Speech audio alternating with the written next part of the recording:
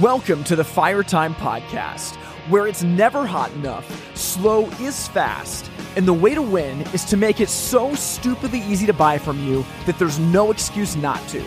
I'm your host, Tim Reed. And once again, I'm so excited to be here today. Welcome to Season 7 of the Fire Time Podcast. Man, I was thinking about this as I was getting ready for the show, and this kind of happens to me every year around September when we come out with a new season. I just think back to what we've been able to accomplish through the podcast and how my life has changed. It's crazy. You know, when the podcast started 3 years ago in September of 2018, I was in a lot different spot, and there's so much life that's changed. And I will say one of the defining moments of my life has been starting this podcast. It's profoundly changed me, and my hope is that it's changed you too. I think what I have seen over the last 3 years as we've been putting out episodes is that there is a community that's hungry to get better, and there's a community that wants to share.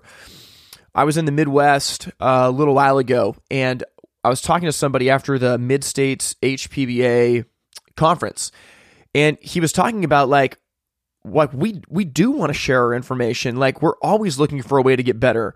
There hasn't been a way until now. So that's really cool to hear that this podcast is providing a kind of a highway that we can use to connect each other and share the best practices so that we can run better businesses. And, you know, thinking about the podcast and then the launching of the Firetime Network and the Firetime Magazine, it's been an absolute honor to be able to host this show for you. And I feel a burden to make sure that I represent the people, right? I feel like my job is to represent you. And it's absolutely incredible for me. Now, this season, we are going to jump into a couple things, and I'm really excited to talk to you about this. First off, the way that this season is going to work at the beginning of it is me and Grant are going to do a series of episodes on a 10-step execution process to run the perfect job from start to finish. I'm going to go into details on that in just a second. But then on the back end of the season, we're going to be interviewing the rest of the team that contributes to the Firetime Magazine, and I've got some other miscellaneous guests that I really want you to get to know. Now, when we talk about the beginning of this season and this 10-step execution process, this is a really big deal. And in a second, when I play you the conversation with me and Grant, you're going to get to hear where this came from. But at the heart of it, very often our companies make the same mistakes over and over and over again. And we can talk about what those are, where, you know, we were missing a piece of vent pipe on the job, or, you know, when we looked at the installation, we thought we wrote up the accurate notes of what we were going to do, but we missed this. And now the customer's really upset. We've all had situations where a job goes south, and it can happen for a variety of reasons. It could happen because it got messed up with the salesperson on the floor at the very beginning. It could happen because partway through the job when we scheduled it, there was a miscommunication over how many trips it was going to be. This could happen at the end of the job when the installation team gets there. But at some point on this job that went bad, there was a defining moment that started it going poorly, and it never recovered. Well, for many companies, they find that they make the same mistakes over and over and over again, and it might be at a different part of the installation process, but once you've got that one mistake, it's very, very difficult to recover, and that's why we need an execution process. And this is going to be analogous to the Olympics that just got done here, that when you're watching the relay race, you got to pass that baton. And if that baton gets dropped, it doesn't matter what else happens. And it's largely the same with our jobs. The customer could have the best experience in the showroom. The scheduling could be incredible. The product comes in on time, but the installers show up at the house and they get mud on the carpets. We're done. It doesn't matter what happened in the showroom, right? Now, vice versa, we could have a terrible process in the showroom where expectations aren't properly set and the customer thinks that they're getting things that they're not, or that something different will happen on the installation than what is actually going to happen. And when the installers get out to the house, you could have the best installers in the world, but because the expectations weren't properly set, things are bad. So what we want to do is talk about an execution process, because if we've got a process that we want to follow every single time for every single job, now when something goes wrong, we can point to the process and say, okay, which step was it where things got messed up? And now, because we have a framework to look at, we can identify where it went wrong and do something about it. Grant calls this solving problems permanently. We're going to talk about that in the conversation. But I think about when I taught this last, it was in Breckenridge, Colorado, and it was for the Rocky Mountain HPBA. It was just a few weeks ago. And when I went to go teach this, I had this as a joke up on my PowerPoint, and it's doing the same thing and expecting a different result is insanity. And the person that I attributed that quotation to is every PowerPoint presentation ever given. And, actually it's an Einstein quote, and he said doing the same thing and expecting a different result is insanity, but that's not the entire quote. My understanding of it, Tim Rethlick told me this, is that he basically said doing the same thing in a controlled environment, over and over again the same way and expecting a different result is insanity. And, our installations are not in a controlled environment. But I will say there is something to the fact that if we keep wondering why there's missing pipe on a job site, like, hey, we've been doing this for 30 years. Like, we should probably figure out a different way to do this. And the execution process lets us do that. So for the next few episodes, you're going to hear us going through 10 steps to run a job perfectly from start to finish. Now, when I say 10 steps to run the job perfectly, it doesn't mean that every job is going to go perfect, but it means that this process is sound. And by having a sound process, again, this is Einstein's controlled environment. By having a sound process, we know in theory that this is the way it should go. And as we have this set up as a goal or as a target, as a North Star for our team, it's amazing how everything bends to it. Now, when something does go wrong, you'll be able to point to the process and say, oh, you know what? The problem with this was step 2. It was on our job walk. We didn't actually take these notes clearly. So by the time it got to step 8, which is our installation, it got muddy. We didn't know what to do. Okay, perfect. Now we can do something about it. When we just are running around in chaos and we have no bearing of what direction we're going, all we can do is point fingers at each other and wonder why things don't get better. So with that, we're going to be going over a 10-step execution process, and I am actually going to save those steps for the conversation, because for the first part of this conversation with Grant, we talk about the 10 steps at a high level, and then in the second half of the conversation, we hit step 1, which is in the showroom, really, really hard. So like I said before, it's an honor to host this podcast. I cannot wait for you to hear what we have this season. But in the meantime, I hope you enjoy my conversation with Grant Falco. Joining me once again from Spokane, Washington is Grant Falco. Man, I don't even know where to start. Co-owner of Falco's, chairman of the board for the Firetime magazine, entrepreneur extraordinaire. Welcome back, man. How you doing? Tim, it's good to be back, man. I'm excited about these next few podcasts. Yeah, me too.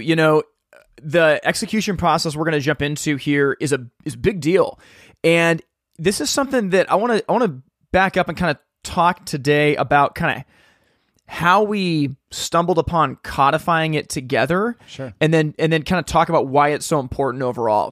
So I'm thinking about when this all got put together, we were back on the East Coast and we were working with some dealers out there, and we realized that when we went to go and see dealers, a lot of the time we were talking about these different parts of the process, and it kind of hit us that, like, even though in your business you run this holistically, we had never worked holistically with a business on the entire process all at once, right?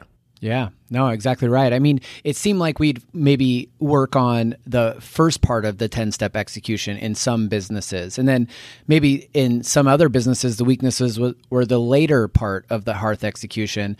And I think it was amazing kind of when it came to a head where we had been at multiple dealers. We had kind of worked through all the different stages with all those different dealers at different times.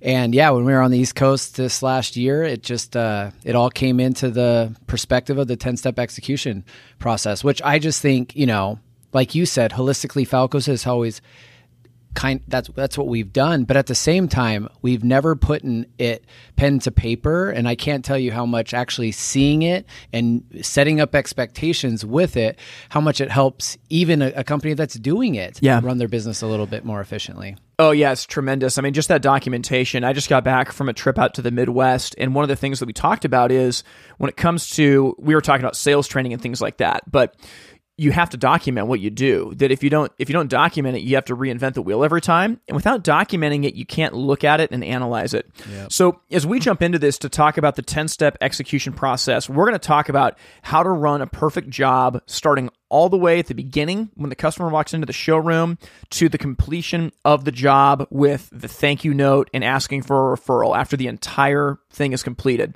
But when we go through this, Grant, I think that a lot of people might be tempted to say, hey, come on, I do most of this stuff already. And the truth is that people might do most of it, but I love your analogy here. It's not about doing most of it most of the time. It's about doing all of it all the time. And you talk a lot about it's like the relay race passing the baton, right? Like it doesn't matter if the third runner passes the baton perfectly to the fourth, because if the first runner dropped it before then, well, then the race doesn't count. The analogy is just so perfect. We're fighting a lot of obstacles in business today. And I think, culture and morale is one of those huge obstacles. And if people don't know what's expected of them and others don't know how certain people are to pass certain things on, it becomes confusing. It becomes difficult and things get neglected and your morale and your culture drop off. That's just one effect of this, but it's amazing how impactful people knowing what is expected of them and how they're supposed to hand it off, and that handoff being successful. If you get that thing figured out, you have happier people, happier customers, and a more effective business. The thing that I think about is I go back to my early journey at Falco's and then our early journey at the Firetime Network and just working through what do leaders expect and what do you expect out of your employees. And I've told the story on a few different podcasts of you kind of giving me some perspective on, well, if they don't know what you expect, then how are they going to meet your expectations? And this is laying out your expectations and gives you the ability to hold those expectations accountable, which is pretty fantastic. Yeah. I think that a lot of people are going to struggle with similar issues, and I want to read some of these off. So if your company struggles with this, the execution process is the answer straight up, right? Okay, first mistake that a company might struggle with. We didn't order enough vent pipe. Dun, dun, dun. I mean, that happens all the time to companies, right? Oh, all the time. How about this? It was missing a part. We needed a conversion kit. The installers get out to the job site. Oh, the customer thought the remote was included, so we didn't know what to do, so we didn't collect payment. We just missed this when we looked it over. So, I mean, I think I've struggled with these things, right? I mean, companies have. That's not to say that every job goes perfectly, but I would say very often if one of these issues is systemic in your company, like on a regular basis, why don't we order enough vent pipe? Why are we always taking stuff out to the job when it's missing a part? Those problems can be fixed. Yeah, and it's not easy. There's no secret sauce to it. It just comes down to a consistent accountability and everybody understanding what's expected of them. And it's crazy, Tim, because think about it. You can do a perfect job for 9 of the 10 steps and still fail. You have to do it from start to finish. And that's how hard our job is. I think my wife's pregnant right now, and I think about, we go through all these ultrasounds, and I'm like, this is amazing. This is our 4th child. And I'm still as amazed today as I was when I first went through this journey, how many things have to come together to make that perfect child. I mean, it's amazing to go through that experience. And that installation is our perfect child. And there are so many things that need to go into it that as a business, you have to hold accountable and you have to know or to lay out what is expected on each one of those steps. Tim, as we've been into businesses and experienced our own business, those problems are not going to ever be 100% eliminated. But unless you have a process like this, you'll never eliminate them because you have nothing to go back and check. Yeah. And that's the power of this execution, is it gets better and better as you execute it. Yeah, I love that. I mean, it's the whole idea where if you are driving somewhere without a map and you get lost and you're running low on gas and someone's like, hey, where are you trying to go? And you say, well, I'm not sure, but we're making great time. I mean, like, well, because you don't have a map, I mean, like, okay, you're making great time. I don't know where you're going. And I do know that the fuel tank's running out, but like, good for you. You're making great time. And this is kind of the same thing, like you said, when we have a process in place or a framework, we can actually analyze it. Whereas when we don't have that, like, all you can hope is you make good time. That's exactly right. I mean, mistakes are okay, but repeated mistakes aren't. And unless you have some type of framework, you won't ever be able to expose those repeated mistakes. Well, Grant, let's do this. So I want you to kind of lay out for us the 10 steps. I think we should maybe at a high level, let's talk about all 10 steps. And then in the rest of this episode, let's drill down and focus on step 1. Do you want to just start at the beginning of kind of where this process goes? Like when we take a job from the showroom all the way to the completed installation, finishing up with like a thank you card and asking for a review or a referral. Yeah. What are the steps it takes to get there? Step 1 is pretty obvious. It's in the showroom. And what you're trying to do in the showroom is solve the problem that the customer has. You're not selling them a product. And, you know, we'll kind of get into that as we dive into each one. But the other objective is to lay out a plan and give them the next step and pass that baton to the person that's going to be doing what is step 2, the in-home job walk. So really quick, Grant, I love what you just said. So in the showroom, there's a lot that needs to happen, but solve the problem and give the customer a plan. Like, think about how clear that is. I wanted to highlight how good that is. Okay, now we move on to step 2. And when you're giving them a plan and you're handing this off to step 2, I mean, it's intricate. It's so important that the salesperson, sales specialists gather the story and pass that story along. If you're solving the customer's problem with the product that you're selling them, you better dang well make sure that estimator is verifying that product is going to solve a problem or is going to solve the problem that the consumer is having. That estimator, the in-home job walk person, has the ability to do that, because if you're selling them a huge secondary combustion wood stove and they've got a tiny room opened up into the rest of the home, your estimator has to be equipped to say, that's not the right solution for what you're looking for. There are other options. We don't want to just blindly quote it because that's what the customer wants and bigger is better. The second part of the job walk that's just absolutely vital is giving a number, giving a quote, and having it be a fixed quote. So step 2 is basically the in-home job walk and the estimate. Now, as you transition from step 2 to step 3, we got to hand that baton off successfully. There's a couple different ways we can do it, but the way Falcos chooses to do it is through an email, CCing the salesperson, and salesperson then set to follow up with that consumer. It's kind of a handoff. So Grant, the estimator, after making sure it's going to solve the problem and then finalizing the quote, they now pass the baton back to the salesperson. And now it's the salesperson's job to take that baton and follow up. Yeah. Because they're the liaison to the customer, right? That's exactly right. Liaison to the customer. That's the best way to put it. They are in the store all the time, available to the customer all the time. I know there's a lot of different businesses that do it differently, and there's pros and cons to all of them. I have questioned this way, but have found, even as we go around, Tim, that this seems to be the best way for the consumer. Having 1 or 2 in-home job walkers specifically doing those estimates and quotes, and your sales team staying in the store and being inside salespeople to be the liaison constantly to the customer. And they have to know what the job is. And that's why that transition from step 2, the in-home job walk and final estimate, to step 3 in the sales follow-up, that salesperson needs to take that seriously and understand that job fully in order to review that with the customer and make sure the customer is fully understanding exactly what we're quoting them.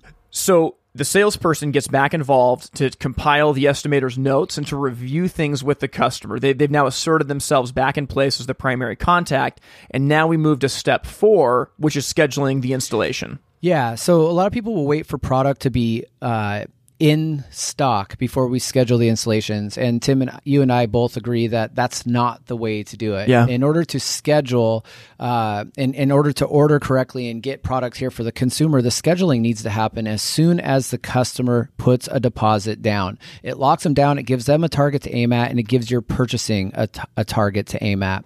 So after step 4, it would go to purchasing. Purchasing now knows, hey, this is 4 weeks away. We get the product ordered. We estimate, it's 2 weeks. We should be good. If it's 4 weeks or 5 weeks, we obviously know that has to go back to scheduling to push the installation. Now, from purchasing to step 6, which is receiving and staging, once the product has been purchased and there's an installation date, you basically have a schedule that, let's say, average, dealer is going to be out 8-12 weeks right now, and given the time is probably a lot more. How do you receive that product is step 6. How do you receive that product and stage as you get closer to the install to help double check and triple check that you have all the inventory? Not just one check, not just 2 checks, multiple checks. When the product comes in, where is it going and what is its intentions? With staging, we'll talk a little bit about yellow zone and red zone, which is 2 weeks from installation. There's some certain protocol you can follow that will really help you keep your customers happy and keep the jobs on the schedule that are going to go. Moving on from staging and receiving, what we really believe in step 6 that is so important, it's kind of the final check to manage the expectation of the consumer before the installation, is step 7, which is the confirmation call.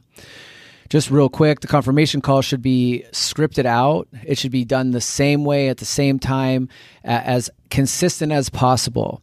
It's important that the salesperson reviews on the sales follow-up and that we also do a confirmation before the job just to make sure we're all on the same page. Moving on to the action, the installation, step 8.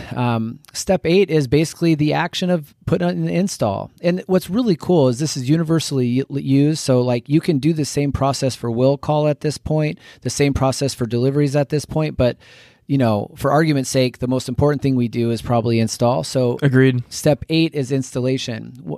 One of the things that we'll go over on the installation is not just the installation, it's how you're managing the expectation with the consumer when you get to the installation. How are you building points as you approach the home and execute that installation? Yeah. Step 9 is just turn in your paperwork. And Tim, it's crazy.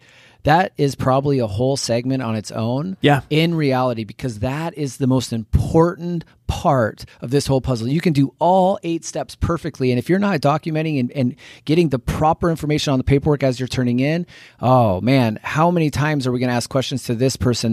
Do we have this in stock? Did we bring this back? If we're not completing our paperwork and completing the cycle, everything we've did is almost for nothing. Yeah.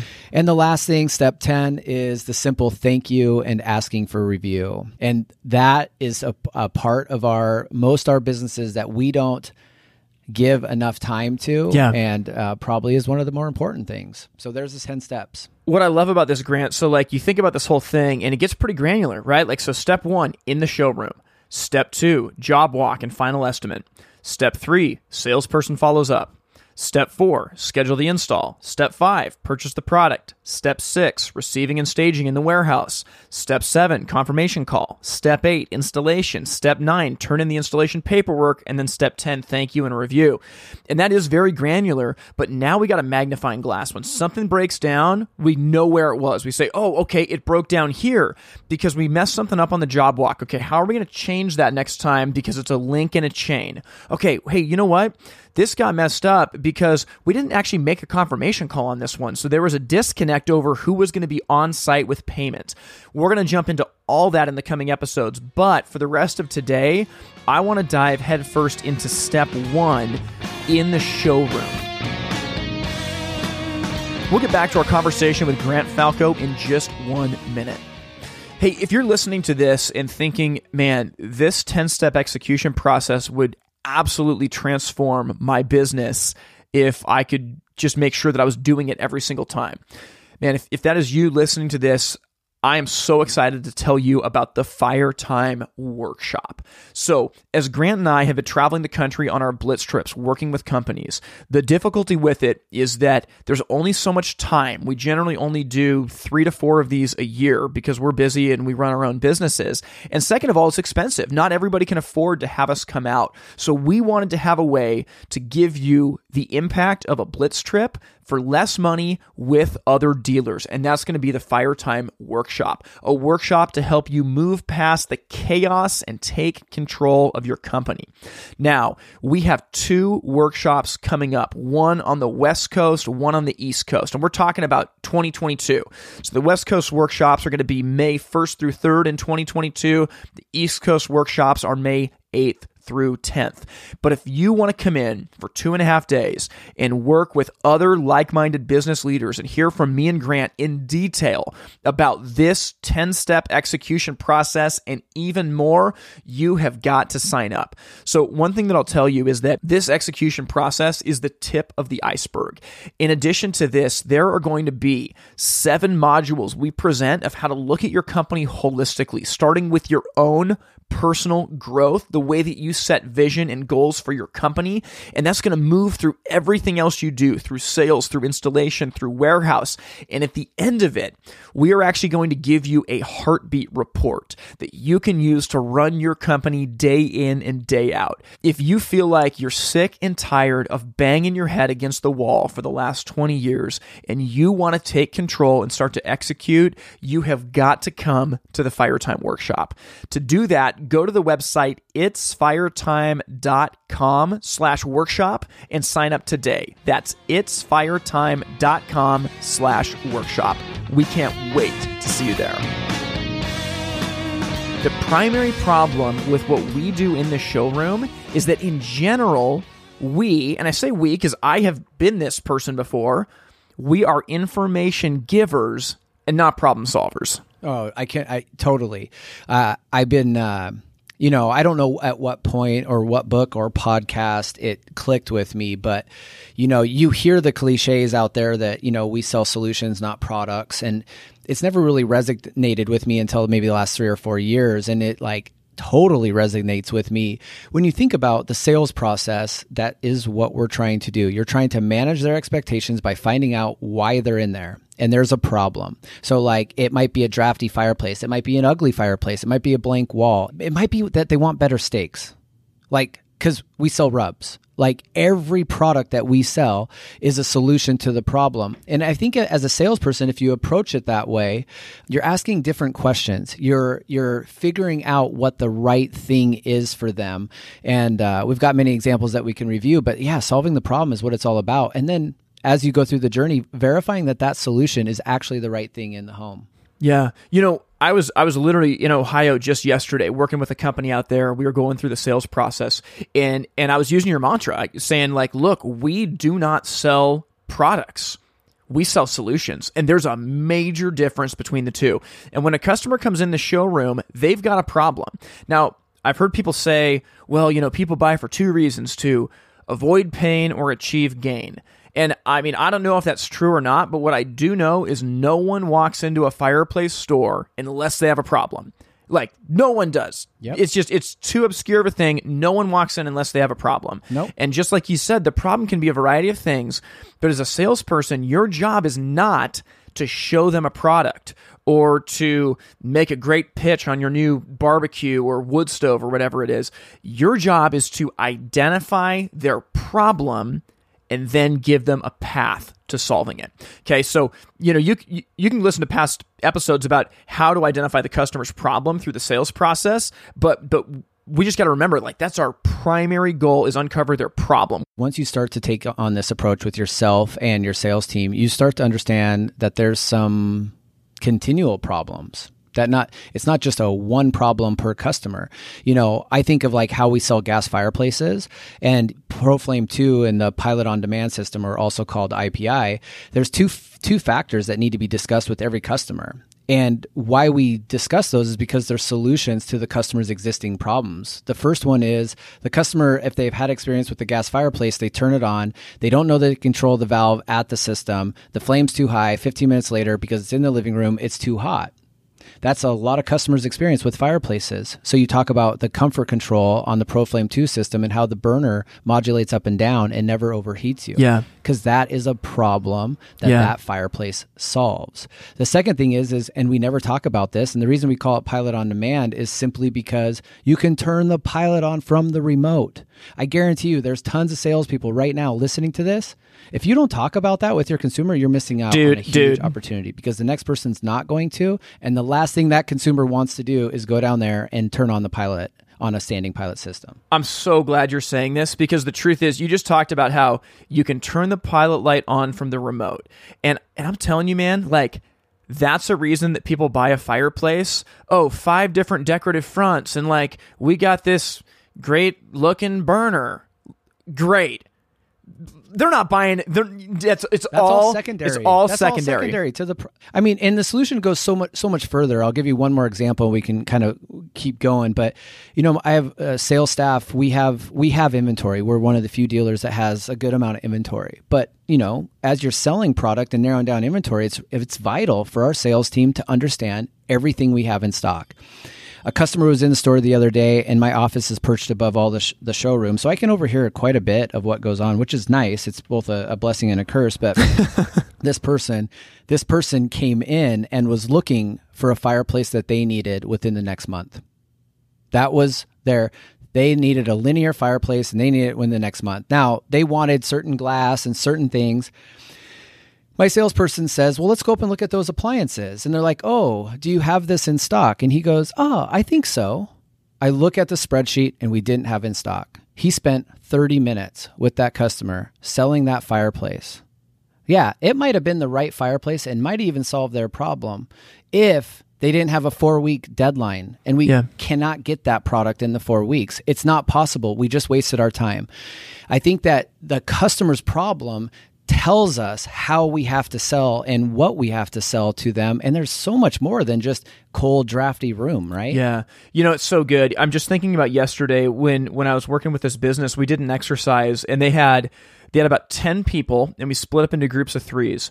And what happened is we simulated a customer walking into the showroom, and the salesperson had to sit down and ask that customer questions. We had a timer for 5 minutes. They had to keep going. They had to fill the entire 5 minutes. And afterwards, we asked them, what was your customer's problem? And everybody was able to identify the customer's problem at that time. But it was funny, as we discussed it, we just said, think about this. Like, we just went for 5 minutes, and we did it. There was groups of 3. So we did it 3 different times. So it took about 20 minutes to do this exercise and kind of debrief on it. And I asked the question, did that 5 minutes go by fast or slow? And almost every single time they said it flew by. And I was like, could you have used more time to uncover their problem? And they said, yes, like I could have used an extra couple minutes.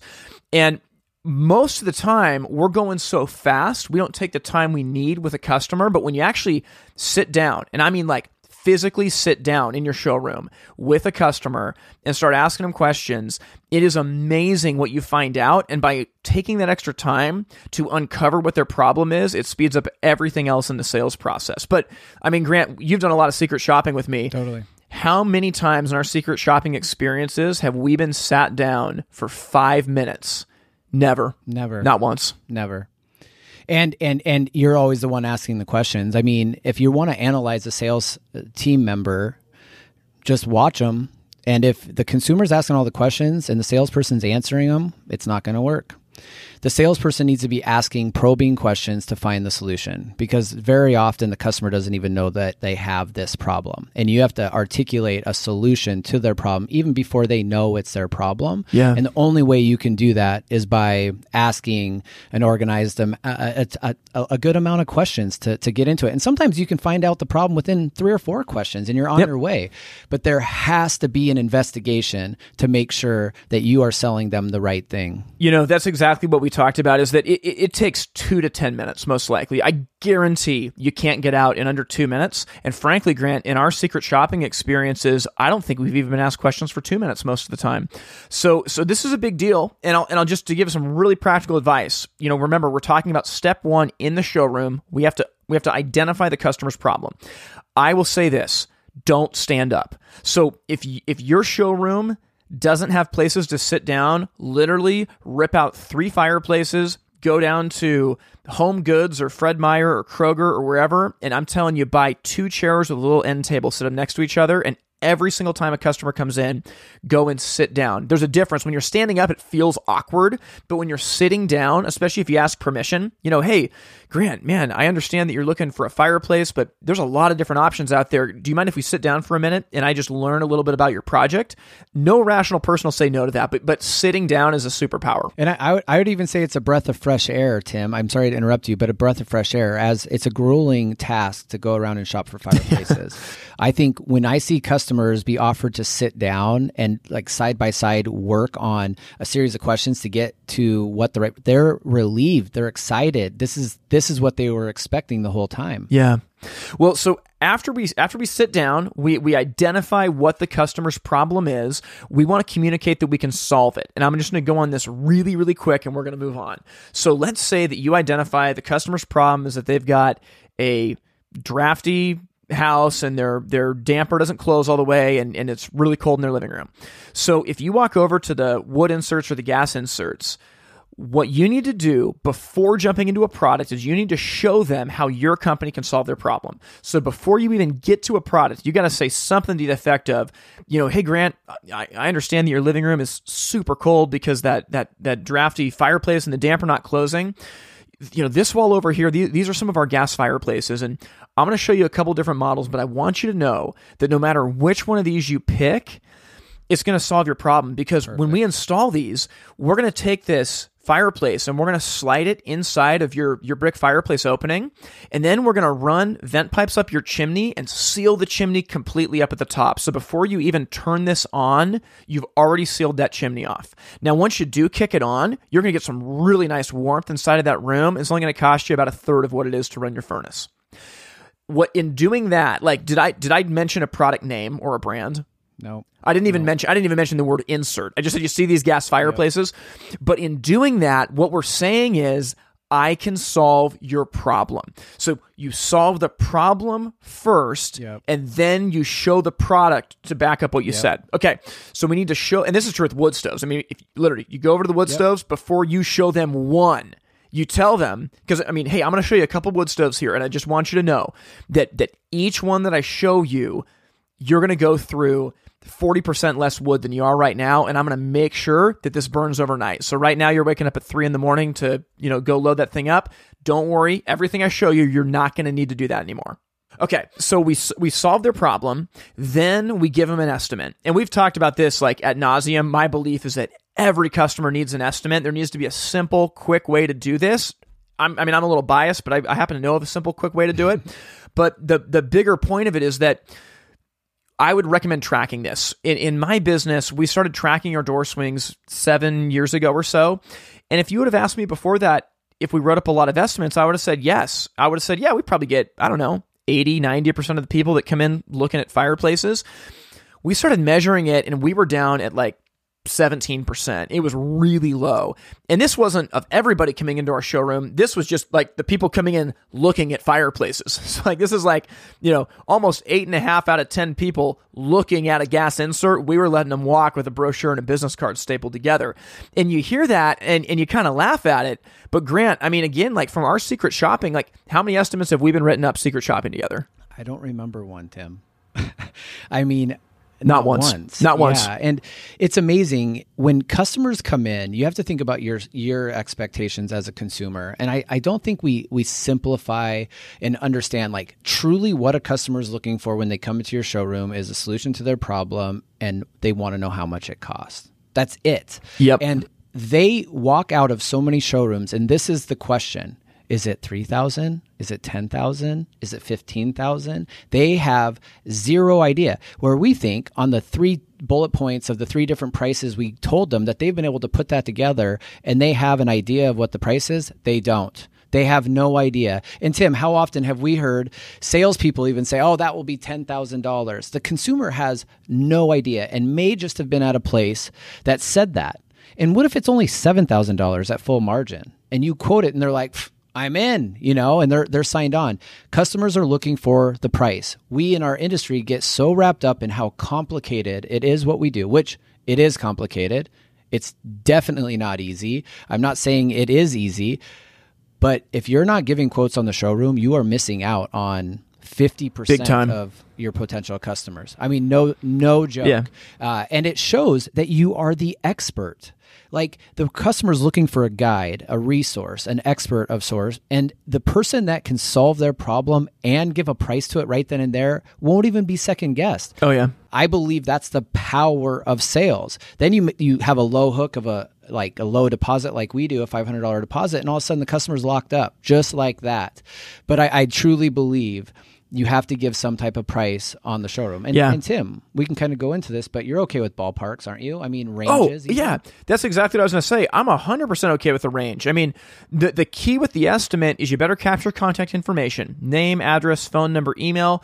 Write them up an estimate that has, XYZ insert, includes a 1-story chimney kit, a basic installation, $5,000 to $5,500 pending in-home visit. Like whatever it is, I'm totally okay with that. But imagine going shopping for a car. You show up at the lot. There's no prices posted on the cars. And then you say, hey, how much does this cost? And they go, oh, well, we'll send somebody out. It'll be a week and a half. And, some people spend $3,000. Some people spend $10,000. Some people spend $7,000. It just kind of depends. And you're like, okay, so I got to wait a week and a half? I mean, we've beat this to death. But give them an estimate on the floor. Build it into your process and make it easy for your team. After that, show the customer a plan, right? So if we've showed them we can solve their problem and we give them an estimate, the next step is just a simple plan. I love a good 3-step plan, so maybe you can tell your customers hey, Grant, oh man, I'm so glad that this fireplace insert is going to work well for you. This is the way that most of our jobs work. Step 1, before you leave today, we're going to write you up an estimate for this fireplace. That way you've got a ballpark idea of what it's going to cost. Second, we're going to send our estimator out to your house. They're going to take a look at everything and make sure there's nothing that got missed. Finally, step 3, we're going to get that installed for you in a timely manner that works with your schedule. That simplicity of showing them a plan is unbelievably powerful because you're not just giving them a price, which is important. You are literally giving them a path to solving the problem that's been bugging them. If you stop at the price, the customer, even though we think it's easy, oh yeah, of course they know that we're going to install it, or of course they know this, they don't. When there's a fog, there's a mistiness over, I'm not sure what's going to happen next. By clarifying that in the plan, you all of a sudden look like an authority. You look like you've done this before. Yeah, and this 10-step execution process is all about managing expectations. And if you solve the problem, and you can give a number for the solution at how much it's going to cost them, it's absolutely vital that you give them a plan to manage their expectations, to make it easier for them to purchase from you, for sure. But everybody's probably going, well, if I give them a quote, they're going to hold me to that quote. We just talked about giving a quote in the showroom. And a lot of feedback we get is, well, then the customer holds you accountable to that quote.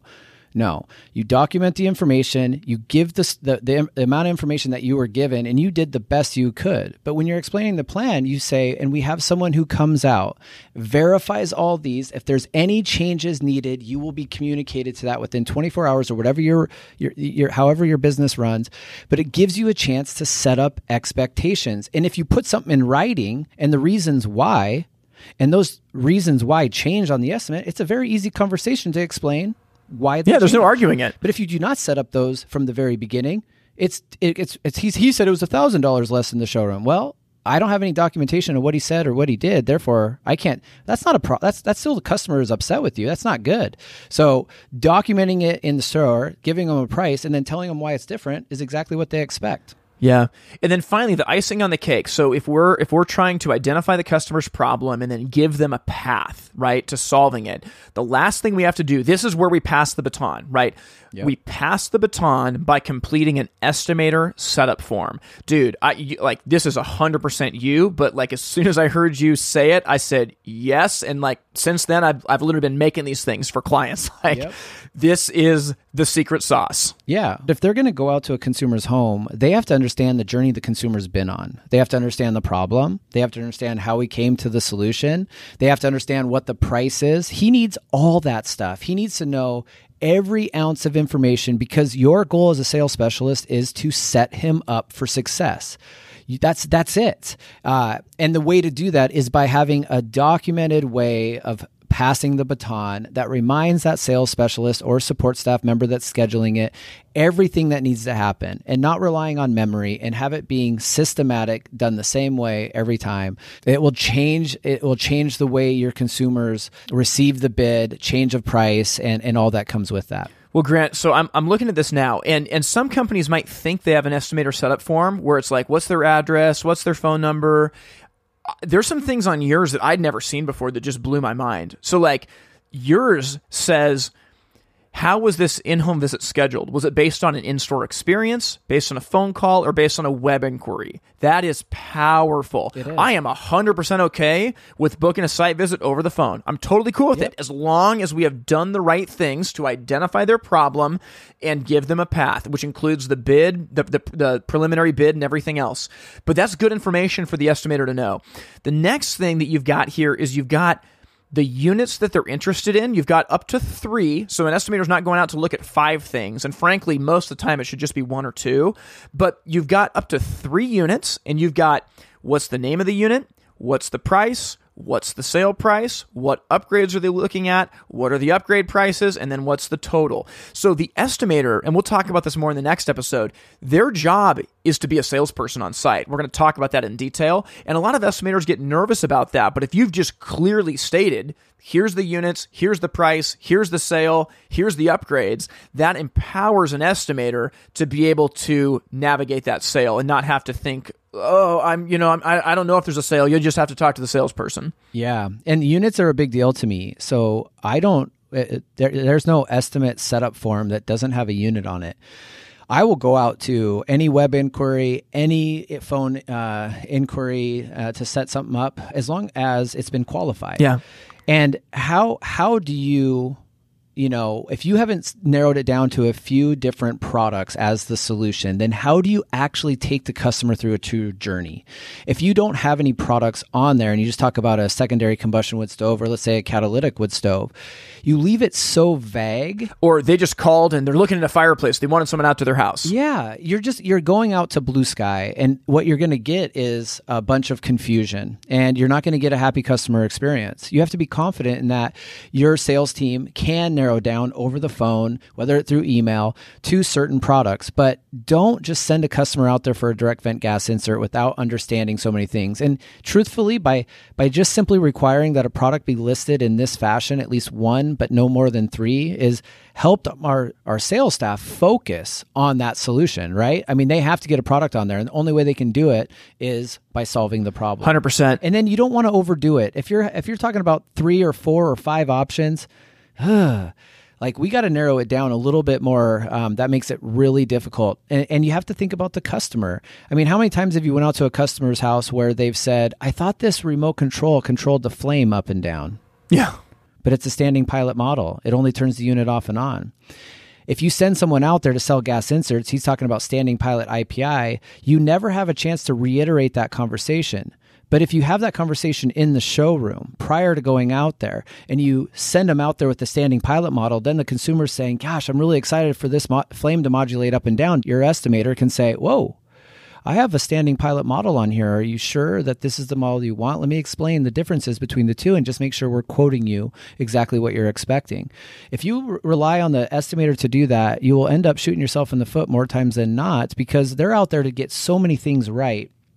The solution has to be communicated not once, but twice. And they're out there the second time to verify the solution and make sure it's the right one. Yeah. A couple other things on your estimator form that are really good.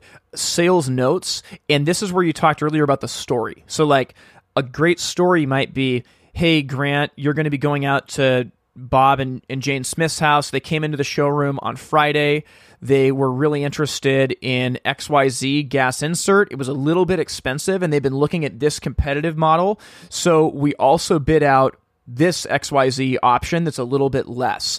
They were going on vacation to Hawaii and wanted to try to get this taken care of beforehand. So there's definitely a sense of urgency when it comes to our availability versus our competitors. That's a great story to set up that estimator. Or because whatever the problem is for the customer needs to be communicated. In this case, right, they're going to Hawaii, they want it to get done, it's a time constraint. The other thing that you have on here is all these boxes to check of like, what kind of a customer are they? Contemporary, traditional, designer, standing pilot. I mean, you can go down the list of them, but you've got, budgetary, high-end, picky. You've got all these different boxes to check. And this estimator setup form starts to tell a complete story. Yep.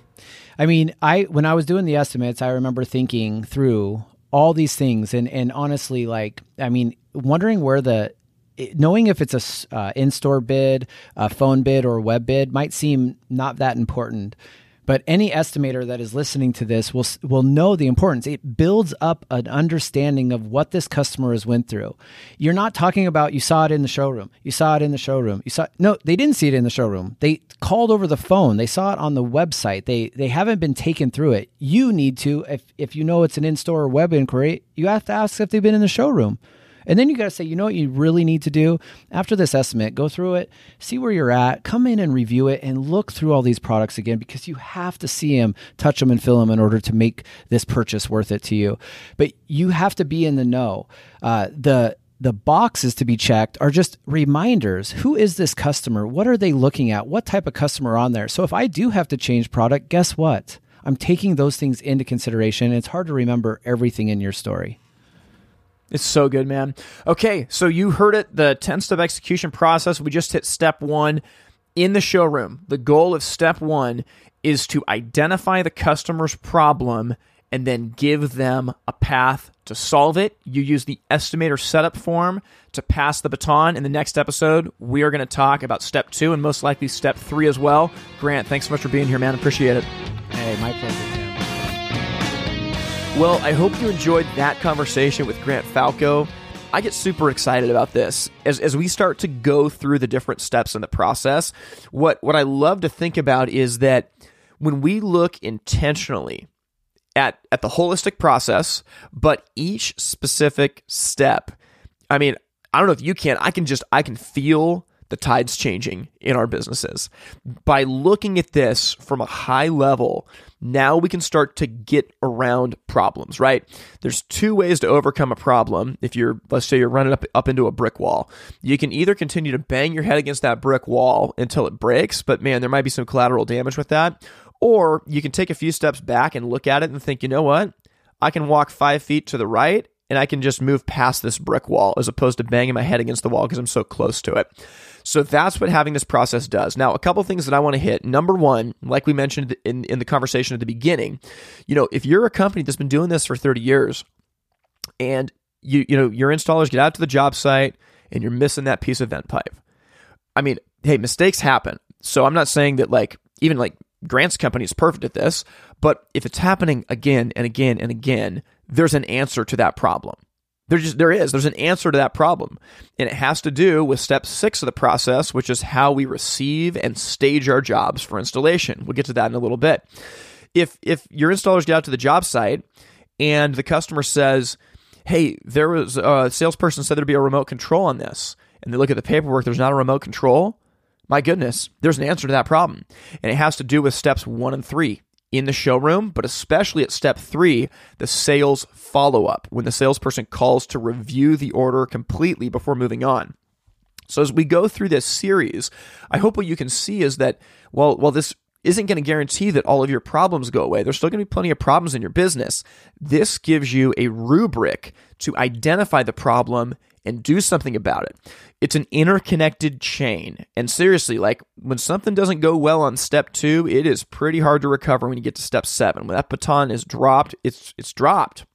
So what I'd like to finish this episode talking about is that idea of in the showroom. I want to just highlight a couple things super quick. Thinking about it, when a customer's in the showroom, I love the simplicity of this.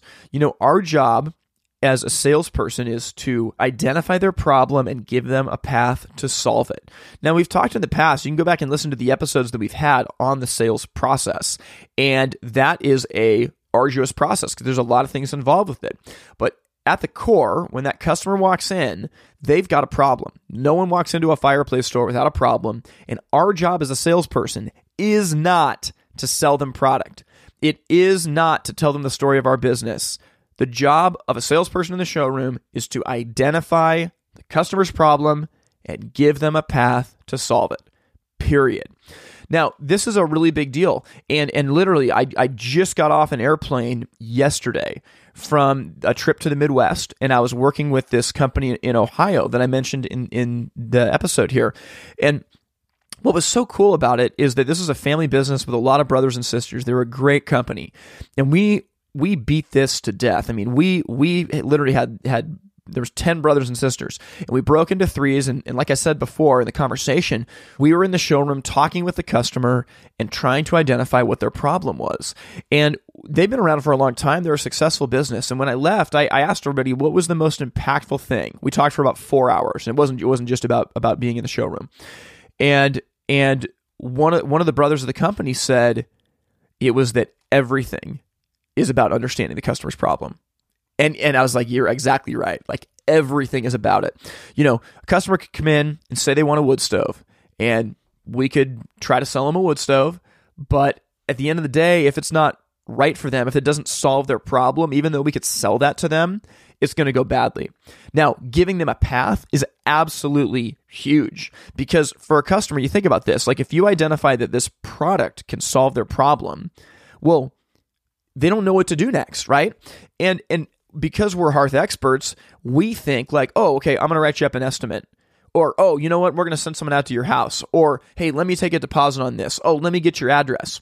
But for a customer that hasn't done this before, they're nervous. Walking into the showroom, they think that we're a used car lot and they don't want to get taken advantage of. So when we say these things without putting it in the context of how it solves their problem, their defense mechanisms come up and they think, no, I just got to get out of here. So when you can give them a path, right? This is the part of our sales process that we call giving the customer a plan, where you say, hey, step 1, we're going to get you an estimate written up for your fireplace. Step 2, we'll send someone out to take a look at it. And then step 3, we'll get that installed. It actually doesn't matter what the plan is, as long as it's simple steps that the customer can clearly see. If I do this, then this, then this, I'm going to solve my problem. And it makes the call to action so easy. It really does. It makes it very, very simple. And what you can do then is, hey, step 1, we're going to get you that estimate. Step 2, we'll come out to the house. Step 3, we'll install it. Let's get you that estimate written up. It's a very non-threatening way to call the customer to action, because you're laying your cards on the table. Hey, I'm going to do this, then I'm going to do this, and then I'm going to do this. It's really, really powerful. To end things, I'll tell you that estimator setup form is absolutely huge. It's so big. As we've made this for customers, I can't tell you the clarity that it provides an estimator. It sets them up to know the story, to know the problem that the customer has that they're going out to solve. And we're going to talk about this in detail next week. Grant's got an amazing story when he was an estimator about going out to look at a job where the salesperson had gotten it to the point where the customer wanted to buy this product, but when Grant went out there, it actually wasn't the solution for their problem. And as we use that estimator form, it alerts us to red flags of, wait a minute, maybe this isn't the right solution for their problem. So with that in mind, my hope for you is that as you go through this series, you and your team hopefully can listen to it and have a conversation and literally like map this process out on your whiteboard and start to assign people to it. Talk about, okay, how do we pass the baton from step 1 to step 2, from step 2 to step 3? This is powerful, and I hope you get a lot out of it. Now, if this podcast has been a blessing for you and you want to support it financially, you can do that by going to the website patreon.com/It's Fire Time. That's patreon.com/It's Fire Time. Now, for the rest of this season, like I said, we're going to be hitting this 10-step execution process really hard. And then after that, we'll be talking with miscellaneous guests and the remaining team members of the Fire Time magazine. And my hope, I've just been so encouraged as I've been traveling, and people have literally been saying, like, when's the podcast coming back? Like, you took the summer off, and that's how we do it, right? We have a season every year starting on the Tuesday after Labor Day, and then that will run generally, 12 to 15, 16 episodes, and then we have another season that starts on the Tuesday after our annual trade show. The reason that we do that is I found with a weekly podcast, it would be incredibly difficult to always be motivated and to always have relevant content. And so what I love is the idea of doing a season where we can kind of look at it and say, what do we want to accomplish? Do we want it to be, 12 episodes or 15 or 16? But it's up to us, and we frame it based on the content as opposed to like, oh man, what are we going to do for this week? We got to get something out there. So people have asked about that, and that's the reason that we do it this way. My hope for this season is that you get incredible value out of this execution process and the remaining episodes with our Firetime Magazine team members. So as you guys go out today, remember that this is going to be a difficult year. It's already getting hard. I think it's going to get harder. But the businesses that are willing to look at themselves and their processes differently are going to be the ones that win. So I hope you have an amazing rest of the week. The work that you are doing matters, and I'm just honored to be a part of your journey. Thank you for listening to the Firetime Podcast. To learn more, visit the website itsfiretime.com. Music from this episode was written and recorded by In Bloom out of Portland, Oregon. We thank you for listening to the Firetime Podcast, where it's never hot enough, slow is fast, and the way to win is to make it so stupidly easy to buy from you that there's no excuse not to. We'll see you next time.